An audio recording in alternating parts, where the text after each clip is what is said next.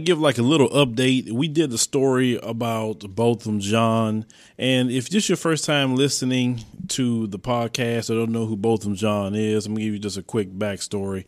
He was a young man in the city of Dallas, Texas, and he was inside his apartment. Well, you had a Dallas police officer by the name of Amber Geiger. She went to his apartment. She don't live there with him. She didn't know him. They wouldn't know kind of relationship or whatever. She says that she walked into his apartment, but she thought it was her apartment, saw him inside and fired one shot and hitting him in the chest, ended up killing him. She was charged with charges. She was arrested, etc. Going to be waiting trial. So imagine you being in your own apartment and a cop come in there and kill you and then say, oh, well, I thought that was my apartment. Now, this has been very polarizing for the people in Dallas, Texas. They had a witness by the name of Bunny Babs, is what she calls herself, Bunny. I had the pleasure of interviewing her, and, that particular interview went viral, and it was, all over the mainstream media. They picked up on our particular interview at the time period. If you have not watched that particular interview, you can go to our YouTube channel, The Advice Show TV, and type in, Bunny, Babs, and you should be able to find it. If you want to watch the 20-some-odd minute interview I did with her, because she was a witness. And, after she had witnessed that, she had made a video recording. People started attacking her. She lost her job, and thank God that she was able to raise more than $26,000 to help her with her situation, because they was really coming after her like she had something to do with anything. She was being harassed by, the state police. She was being harassed by even the feds. So, that particular situation is just still going on. Well, you had a radio host by the name of Chris Crock on WBAP 820 AM in Texas, and there was a clip that was posted. Now, I'll just give you the backstory so you can understand what he's going to be saying and why this is so foul, what you're about to hear. But I'm going to let you hear exactly what this evil ignoramus is going to say, and then we'll be back to talk about it. What did she say again? Let's see. What did Mom say? She said nothing to suggest that he was armed and that she sought to disarm him, or he rushed towards her, or he charged her. Charging. The same thing your attorney said yesterday. A grieving mom or a scheming mom? And here's my contention right now on Botham Jean's mom. She's filled with bitterness and hatred, and she's going to cause a riot in Dallas. Botham Jean's mother is consumed with hate. Botham Jean's mother is either being lied to and has been lied to by her race pimp attorney. She's got several race pimp attorneys. Or she's lying to us, scheming because she wants to make money off of this. And for some reason, God took Botham away. It was his time. For some reason, God chose to use Amber Geiger to do that. So you heard everything that was being said. No parent want to lose their child. None. I don't know a single one that want to go through what Botham Jean's parents is going through. But this guy is real sick because he calls their attorney a race pimp. What did a race pimp have to do with anything? That's first and foremost. You see, when you hear people that say the terms race pimp, race bait, those kind of people, usually they are the real racists, because the only racist people that I've ever heard use those terminologies. Anyone else understand, yes, there is racism that happens. Yes, there's discrimination that happens, but they don't ridicule people who calls it out. Now, his attorney, I've heard his attorney many times, and he's not one to be running around saying that he's fighting against racism and white supremacy. That's not what I hear him doing. He's doing his job, but I don't hear him doing that. But if you call out anyone that people like Chris, I'm pretty sure he got a Make America Great Again hat somewhere, you're a race pimp. That's very, very interesting. So he's worried about people rioting. Well, usually rioting, from my understanding, that has happened, I'm talking about just based off of recent history and U.S. history, is usually happens out of injustice, that justice was not served in something. So it garners a reaction like that. Usually if the system do things the right way, as it should, or even treat people the same like you treat African Americans, because African Americans is always justice being served against African Americans. They don't let us get away with anything. As I said many times before, we have to follow the letter of the law. We will have to follow every ordinance, every rule. We don't get a pass. Certain individuals, they can do whatever they want and they get a pass. These individuals can do some heinous things, evil things, and still get a pass, like being 25 years old, raping a 14-year-old, and you're going home. People that's touching 3-month-old children and going home. Those same people shoot up a church and go to Burger King. Same people go in the bank, kill 5 women execution style, and still be actually arrested. Same people go in schools, shoot up the place, still walk out arrested. But people that look like someone like me, African American, we barely flinch and the cop, kills us on the spot.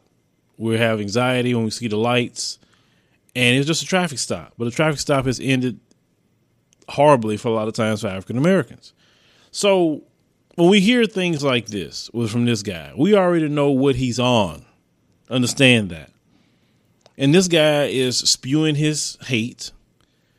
He's going to say that Amber Geiger was chosen, the cop, that's her name, was chosen to murder Botham Jean. See, and I talk about this many times on my show. The God they serve is not the God of the Bible. It's an idol. The image they have made of Jesus is not the image of the Bible. It's not. And because if you truly follow Christ is nothing in the scriptures where Christ told you that it's okay to murder anyone. There's nowhere in the scriptures that Christ says to steal from people, which certain people in this country go steal everything. My ancestors were stolen and brought over here. There's nothing in there that will support the things that they're doing. There's nowhere in the Bible that says that God will use somebody to murder somebody. Like, would you show me the scripture where that's at? And if that's the case, prove to me that God chose her to do that. Like, what are you talking about? Like that is so stupid. That's silly. But when you let people like that have airtime, it just is very, very sickening. It's extremely sickening. Now, imagine you as a parent hearing an idiot like that talk about your child and you. Saying you're trying to scam and get money. That's how they think. Because too many of them like him haven't been in a position like African American people have been into, losing your child by the police. And the thing is, this wasn't a traffic stop. If you can't be safe in your home, where else can you be safe at? Think about that. He's in his home. This young man worked in corporate America. He had his degree. He wasn't committing crimes, doing the things that people say, hey, that's the thing you should do, to be productive. And even though he's being productive in society, he loses life in his own apartment. And then you're going to run your mouth and say this. Like I say, once again, his name is Chris Krock, Krok. That's a good name for him because he is a crocker-ish, not to say another word. He really is. This particular guy needs to deal with the troll fest. He needs all his accounts trolled on because this is wrong. People need to go let him know that this is wrong what you said. You're evil. They need to do that to him. He shouldn't have no relief anywhere. But people like that, then all of a sudden, if they deal with the fury and the backlash, then he's the victim. That's how they do it. They're the victim all of a sudden. But no one in your right mind would say something like that. No one. But we live in a day and time that people have no morals. None. Have no decorum. In life, there's a time for you to talk and there's a time for you to be quiet. And even though you may not agree with some things, it's not for you to say everything. I'm sure there's many things he can talk about being a quote unquote conservative. I don't know trying to conserve, but a quote unquote conservative that could be good for his audience. But no, he wants to dog whistle to the lowest common denominator that's possibly listening to him. Okay. It's really sick. It's really sick.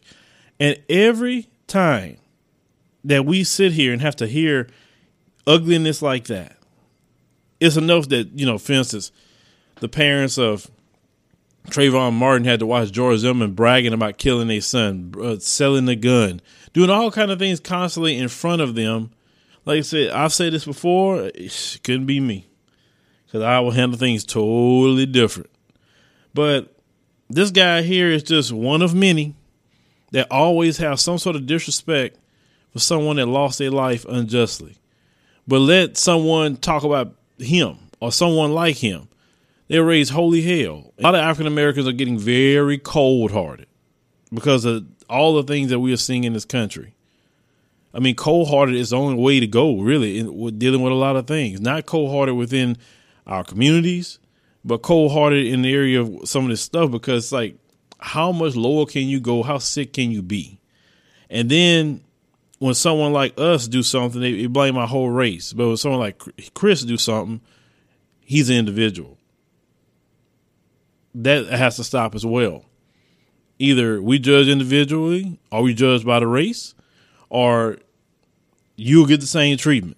Because I'm a firm believer of an eye for an eye, a tooth for a tooth.